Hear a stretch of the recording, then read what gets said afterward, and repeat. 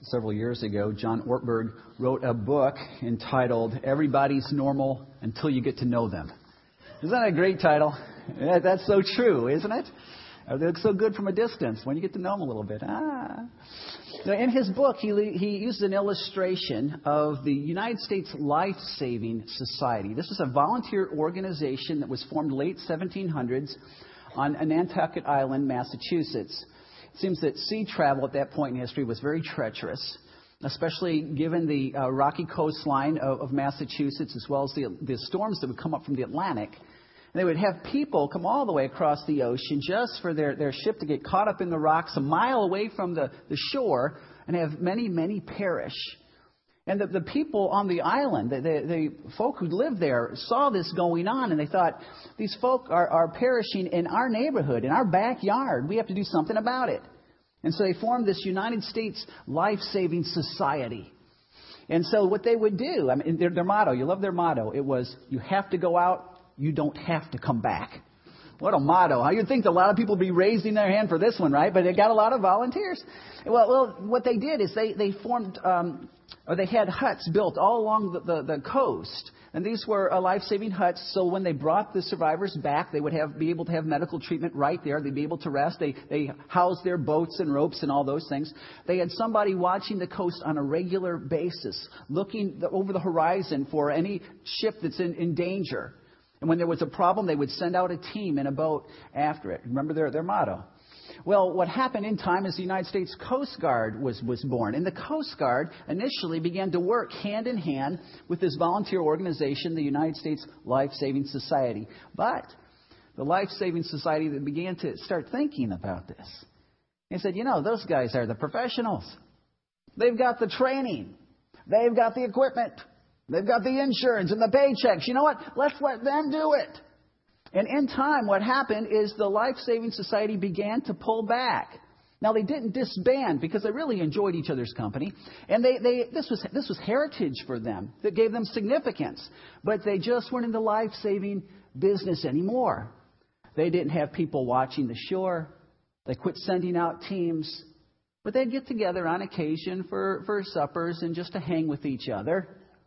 Now, Ortberg mentions that on the island today there are, by the way, that organization still exists. They get together on occasion to just enjoy each other over a meal. But he says on the island there are also yacht clubs. Now, nothing wrong with the yacht club. Really, there's nothing wrong with the yacht club, but you have to understand that there is a difference between a yacht club and a life-saving society. The Life-Saving Society's goal, their perspective, their vision is outward. Those folk out there who are perishing, our job is to take care of them and go find them no matter what it costs.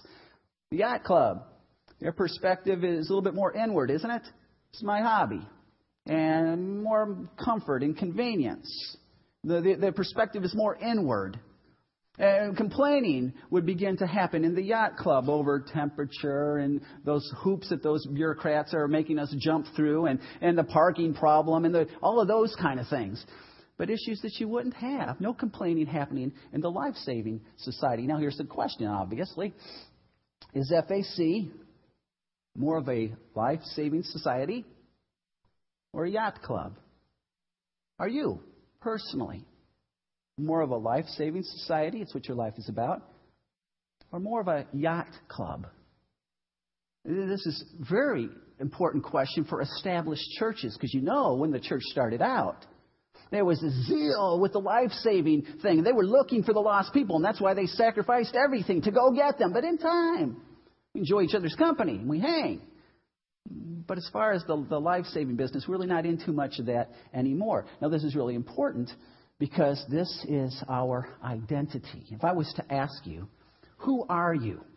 What might you answer? Well, I'm a teacher, I'm a lawyer, I'm a doctor, I'm a machinist, whatever. We got the list. Good things, but that's not who you are. That's what you do. One day you will retire from that, unless you're Brett Favre. You will retire from that, or Dave. One day you'll retire from that.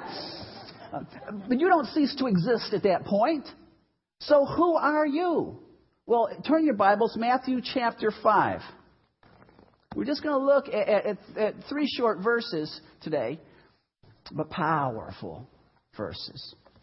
Matthew chapter 5. beginning in verse 14, Jesus tells us who we are. He tells us our identity. He says, you are the light of the world. A city on a hill cannot be hidden. Neither do people light a lamp and put it under a bowl. Instead, they put it on a stand, and it gives light to everyone in the house. In the same way, let your light shine before men, that they may see your good deeds and praise your Father in heaven. He lets us know that you are the light of the world. If we were to graph it, it might look like this. You are the light. All of the teaching, lawyering, policemaning, all of those things, that's just the world in which you are to shine. You are the light of the world. It's our identity. Matter of fact, if you would look at John 9:5, you find Jesus saying, while I am in the world, I am the light of the world. But now that he's gone, who takes his place? We take his place. That's our identity. That's what we're about. Great text. Matthew chapter 4. Let's look at this. As Jesus was walking beside the Sea of Galilee, he saw two brothers, Simon called Peter and his brother Andrew. They were casting a net into the lake, for they were fishermen. Come follow me, Jesus said, and I will make you fishers of men. And I will take you to heaven one day? No, it doesn't say that. And I want you to go to church. I want you to go to a Bible study and prayer meeting. Now listen, I'm all for heaven and Bible studies and prayer meetings in church. I make my living doing that. I'm all for that. It's a good thing. But that's not what Jesus said. He said, follow me and go to the lost. It's the very first command, very first job description he's given a follower. If you are a follower, you are a fisher. That's Jesus' plan. That's what it's about. There's no options there. It was also his very last command. Now think about this. You're getting ready to leave this earth, and you call your children together, and you're going to give them one last word. Well, my guess is it's not going to be about the weather. It's going to be pretty profound, is my guess. Last thing, Jesus, when he pulls his disciples together, last thing he wants ringing in their ears. The very last thing he wants to just burn this into their conscience and burn this into their heart is this. Go into all the world and make disciples, right? Baptizing them in the name of the Father and the Son and of the Holy Spirit, and teaching them to obey everything I've commanded you. And surely I am with you always to the very end of the age. Now, when you first look at that, you think, oh, there's three things we should do, right? We should make disciples, and we should baptize, and we should teach. No. There is one verb, one imperative here. Go make disciples. That's it. That's the command. Then there's two participles. He's going to define what that means. Baptizing and teaching. Now, in the book of Acts, baptism was synonymous with coming to know Christ. The New Testament does not know of somebody, this is not a baptism message, by the way, but the New Testament does not know of somebody who accepts Christ over here and then is baptized multiple years later. It just doesn't know it. Philip and the Ethiopian eunuch, right? They're driving along, and they're going through Isaiah, and Philip is sharing with them, and the Ethiopian eunuch realizes that Jesus is the Messiah, and so what do? They put the brakes on the chariot. And they get out and they get right in the river and they're baptized. Throughout the book of Acts, as soon as you trusted Christ, you were baptized. So when they would say, are you baptized? That's synonymous with saying if you committed your life to Christ. Jesus says, go make disciples. First thing, first part of that is you got to go find some. You got to go get some. That's his last thing. Now this was a burning passion in Jesus' heart. This was his divine obsession. This is what he was about. Doesn't the Scripture say, while we were yet sinners, while we were lost, Christ died for us? Jesus is hanging out with a lost person, Zacchaeus. Luke 19, he says this. He tells you straight up, this is why I came. I've come to seek and to save that which is lost. That's why I'm here. That's why I came to earth. In John 10, he would say that I've come that you might have, or they might have life. I think that's the baptism part. And have it abundantly. That's the teaching part. As we grow in our understanding of the riches we have in Christ, we have it abundantly. And Jesus got this straight from his Father. In John chapter 4, we find this was the God's Father's heart as well. He says, but an hour is coming and now is when the true worshipers will worship the Father in spirit and in truth.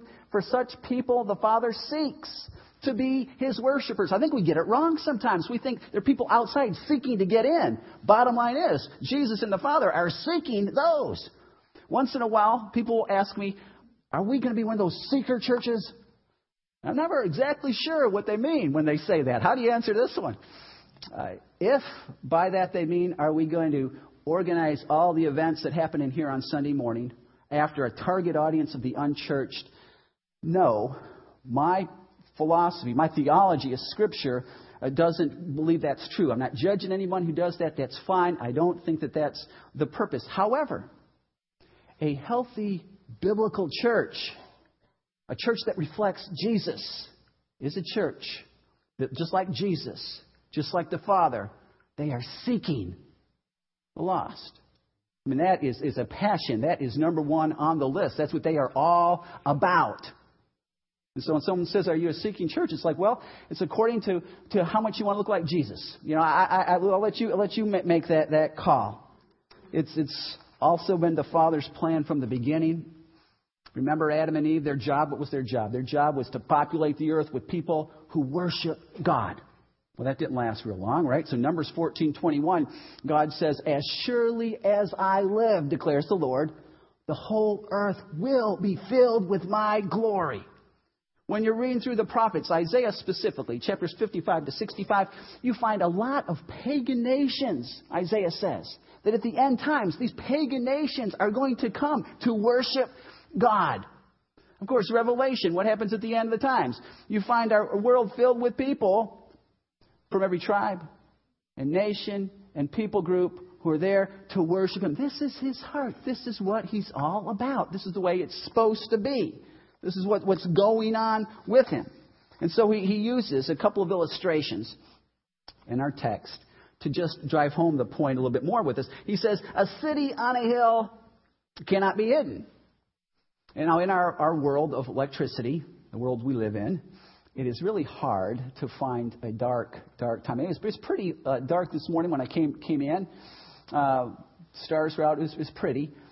But there was a time when we were driving through Kentucky, and we stopped off at the Mammoth Caves National Park. Have you ever been to the Mammoth Caves? And they put you in a shaft, and they take you way down the center of the earth, I think. And you get out, and you walk through these caves, about 15 of us, electric lights strung to the top of the caves.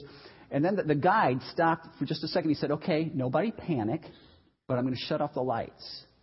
And when he shut off those lights, I don't think I've ever felt darkness before. But it felt like you were immersed. It was on you. It was thick.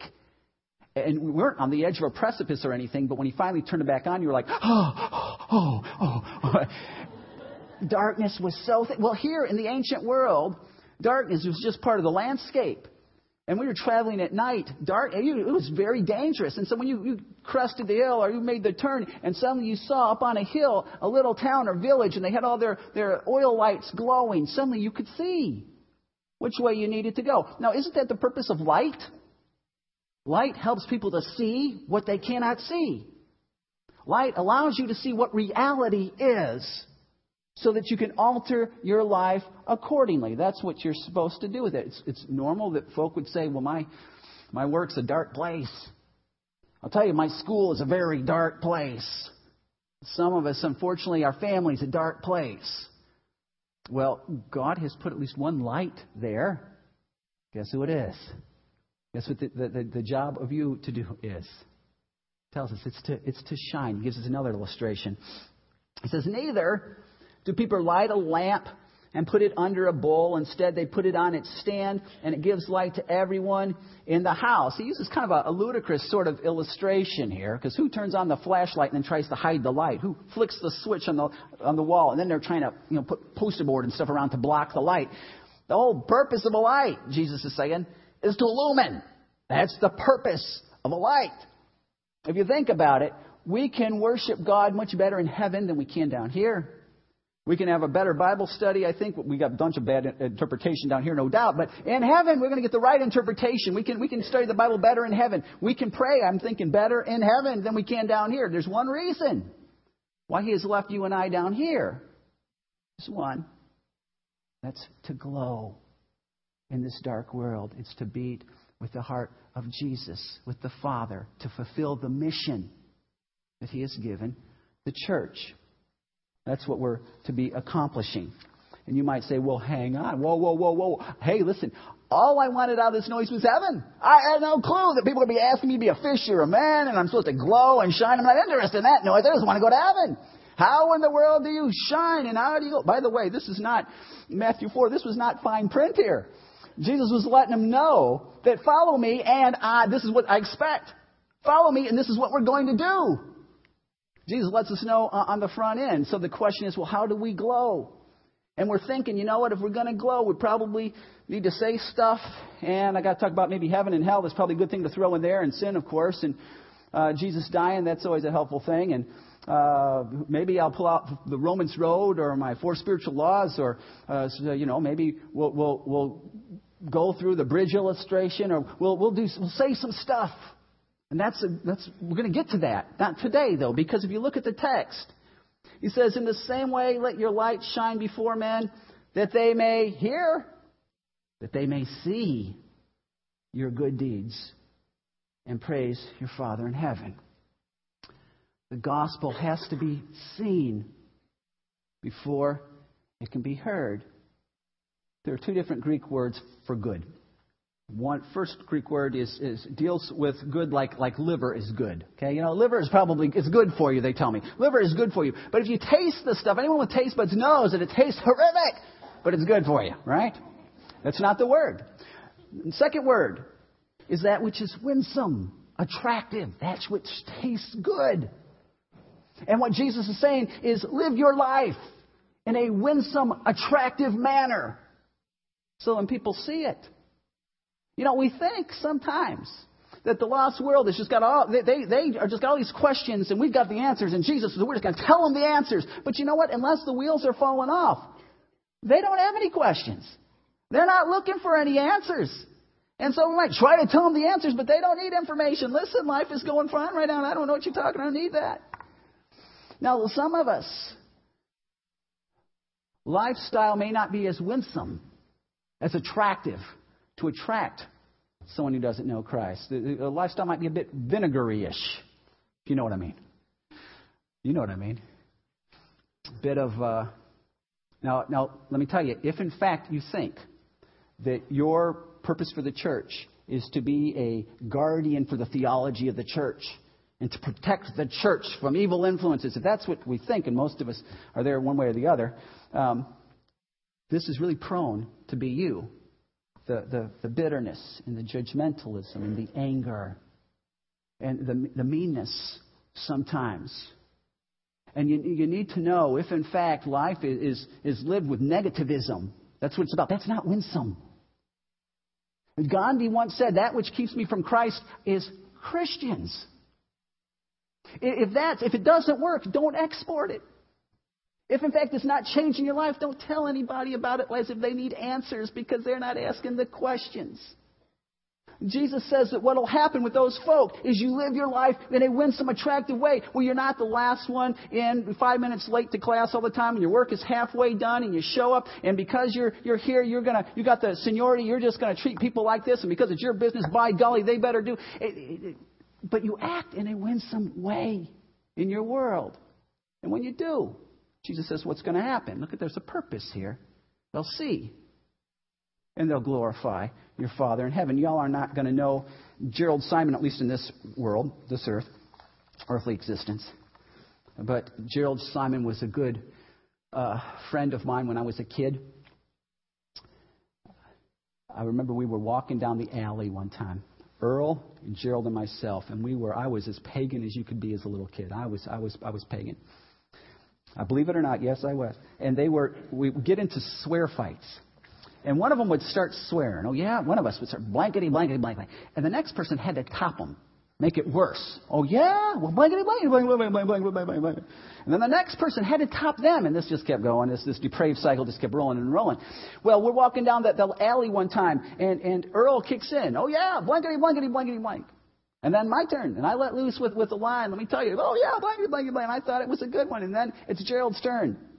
But Gerald was quiet. And he just kept walking with his head down. And so we were chiding him out. Oh, come on, what's the blinking cat got your blinking tongue? Blankety, blank. Come on, it's your turn. Come on, go, Gerald. And he said this. He said, the other night at Awana, I gave my life to Jesus. I don't think he wants me talking like that. He didn't give me a lecture or a sermon on how the swearing was such a horrific thing. I didn't hear a sermon, but I saw one. And right then, I changed. I thought, man, that's right. That's for me. When I was growing up, I get up to do my papers for my paper route. I told you all about that.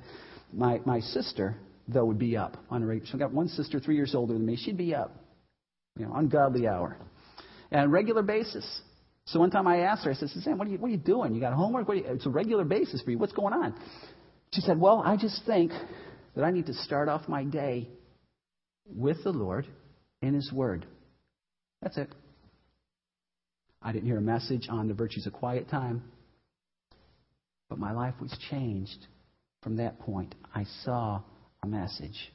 Huge. Rodney Stark, professor at Washington University, he wrote a book, The Rise of Christianity, for Princeton University Press. And Stark says that at the time when the church first started, Rome was a cesspool of inhumane treatment, of degradation. And this is what the church came into. And because disease, when it came into the cities before antibiotics, folk made an exit quickly, leaving behind anybody who might be sick, lest they catch it and die as well. But the Christians saw this and began to take care of these people, sometimes at the cost of their own lives. But as they took care of these people, the folk obviously had questions. Why would you do this? And they led many of them to the Lord. Well, when the disease died and the people came back from the country, they saw that their relatives that they left behind healed.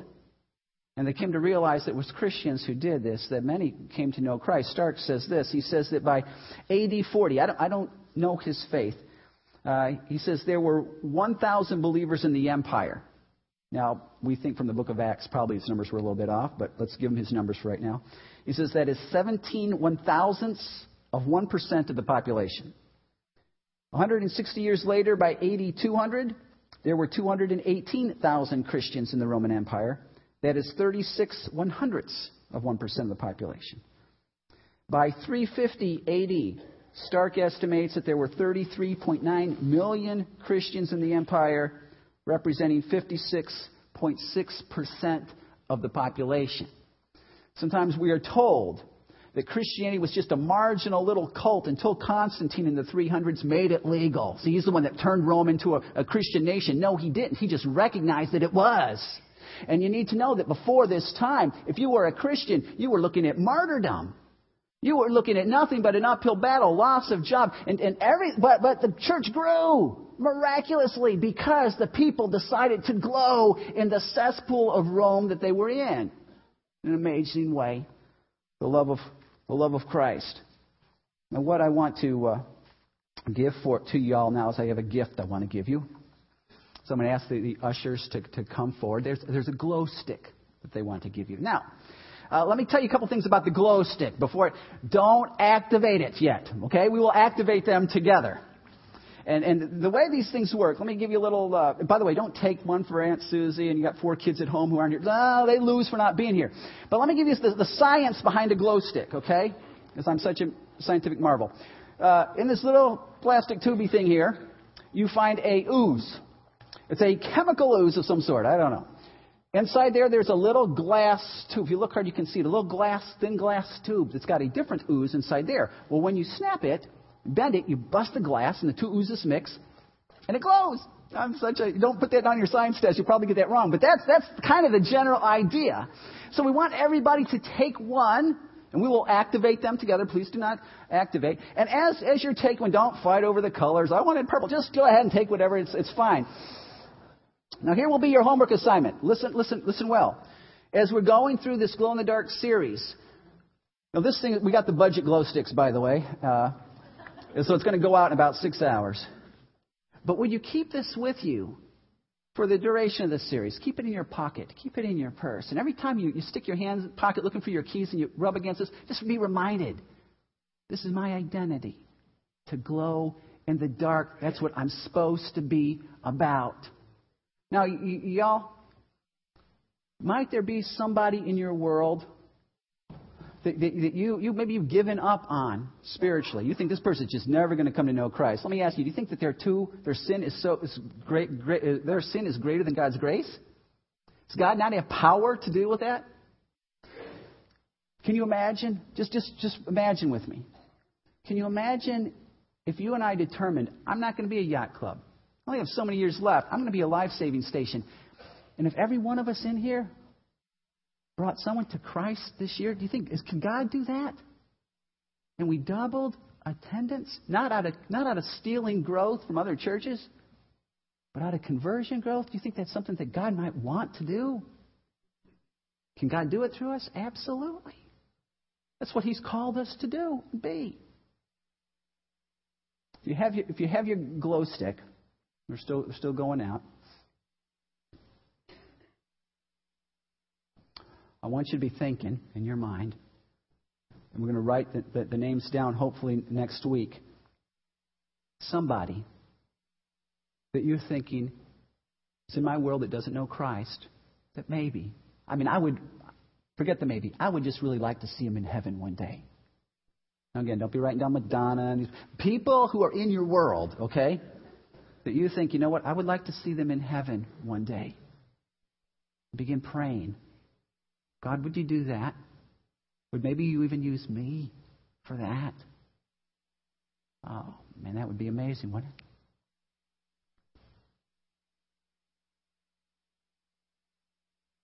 it? Okay, again, don't activate them yet, because if you have, we're going to find out in just a second. So you better start trying to hide it under a bushel.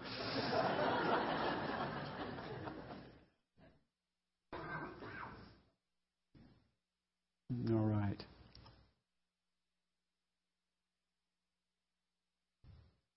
All right, if we can kill the lights. Now keep your light. Don't activate yet. Don't get too anxious. All right.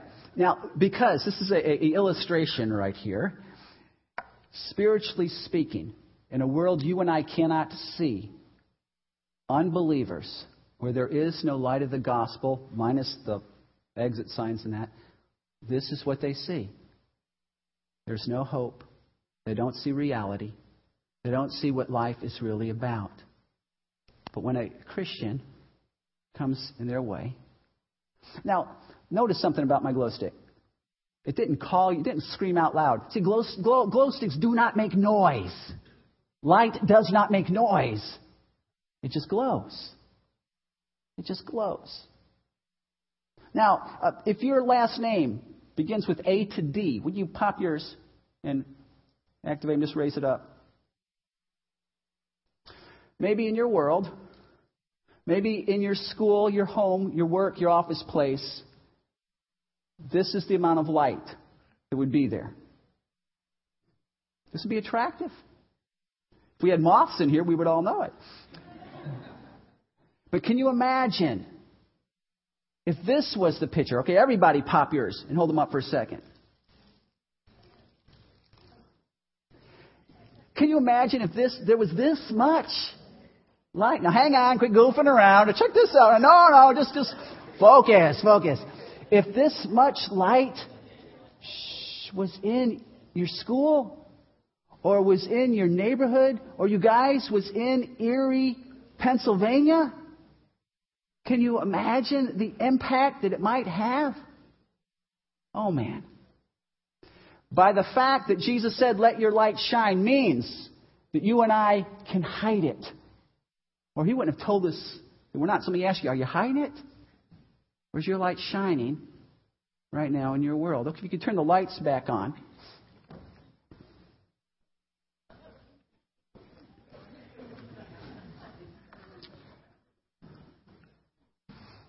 Again, you want to keep your glow stick on you for the next 3 weeks, just praying, God, who? Lord, would you use me? Can you bring even this person to you? Because I know this. When you and I decide we're not going to be a yacht club, we're not. We're going to be a life-saving station. You know what? We will fulfill the purpose that He has given us in life. When you and I are focused on the mission of Jesus, then you know what? We're going to see people come to know Him. when you and I are focused on the mission of Jesus, when our heart beats with our Savior's heart, you know what? It's going to break with that which breaks our Savior's heart. Guess what that is? The temperature? Oh no, that which breaks with our Savior's heart is lost people. And when our heart beats with His, we're going to do everything just like Him. Everything you need to do, even if it means dying. You don't have to come back to see people come to know Him. When we are focused on His mission 100%, you got to know unity is not a concept. Unity is a reality. It's what we will experience here. When we've decided we're not going to be a yacht club, we're going to be a life-saving station, then the environment here will be an environment of love and grace and truth, and you can't wait to be here. When you and I have decided that we're going to have the purpose of God, you know what? The presence of God comes with that. And when we've decided that we're going to have the mission of Jesus, Jesus is going to dump His Holy Spirit in major ways because that's a mission He wants to see fulfilled. And I know we're not Pentecostal or Baptist, but this is a good place for an amen, you know? It is. Let me ask you, your own life, is it a life-saving station or is it a yacht club? FAC really is, we're just a bunch of individuals in that regard. Whether FAC is a life-saving station or a yacht club is significantly dependent on that decision that you make in your heart.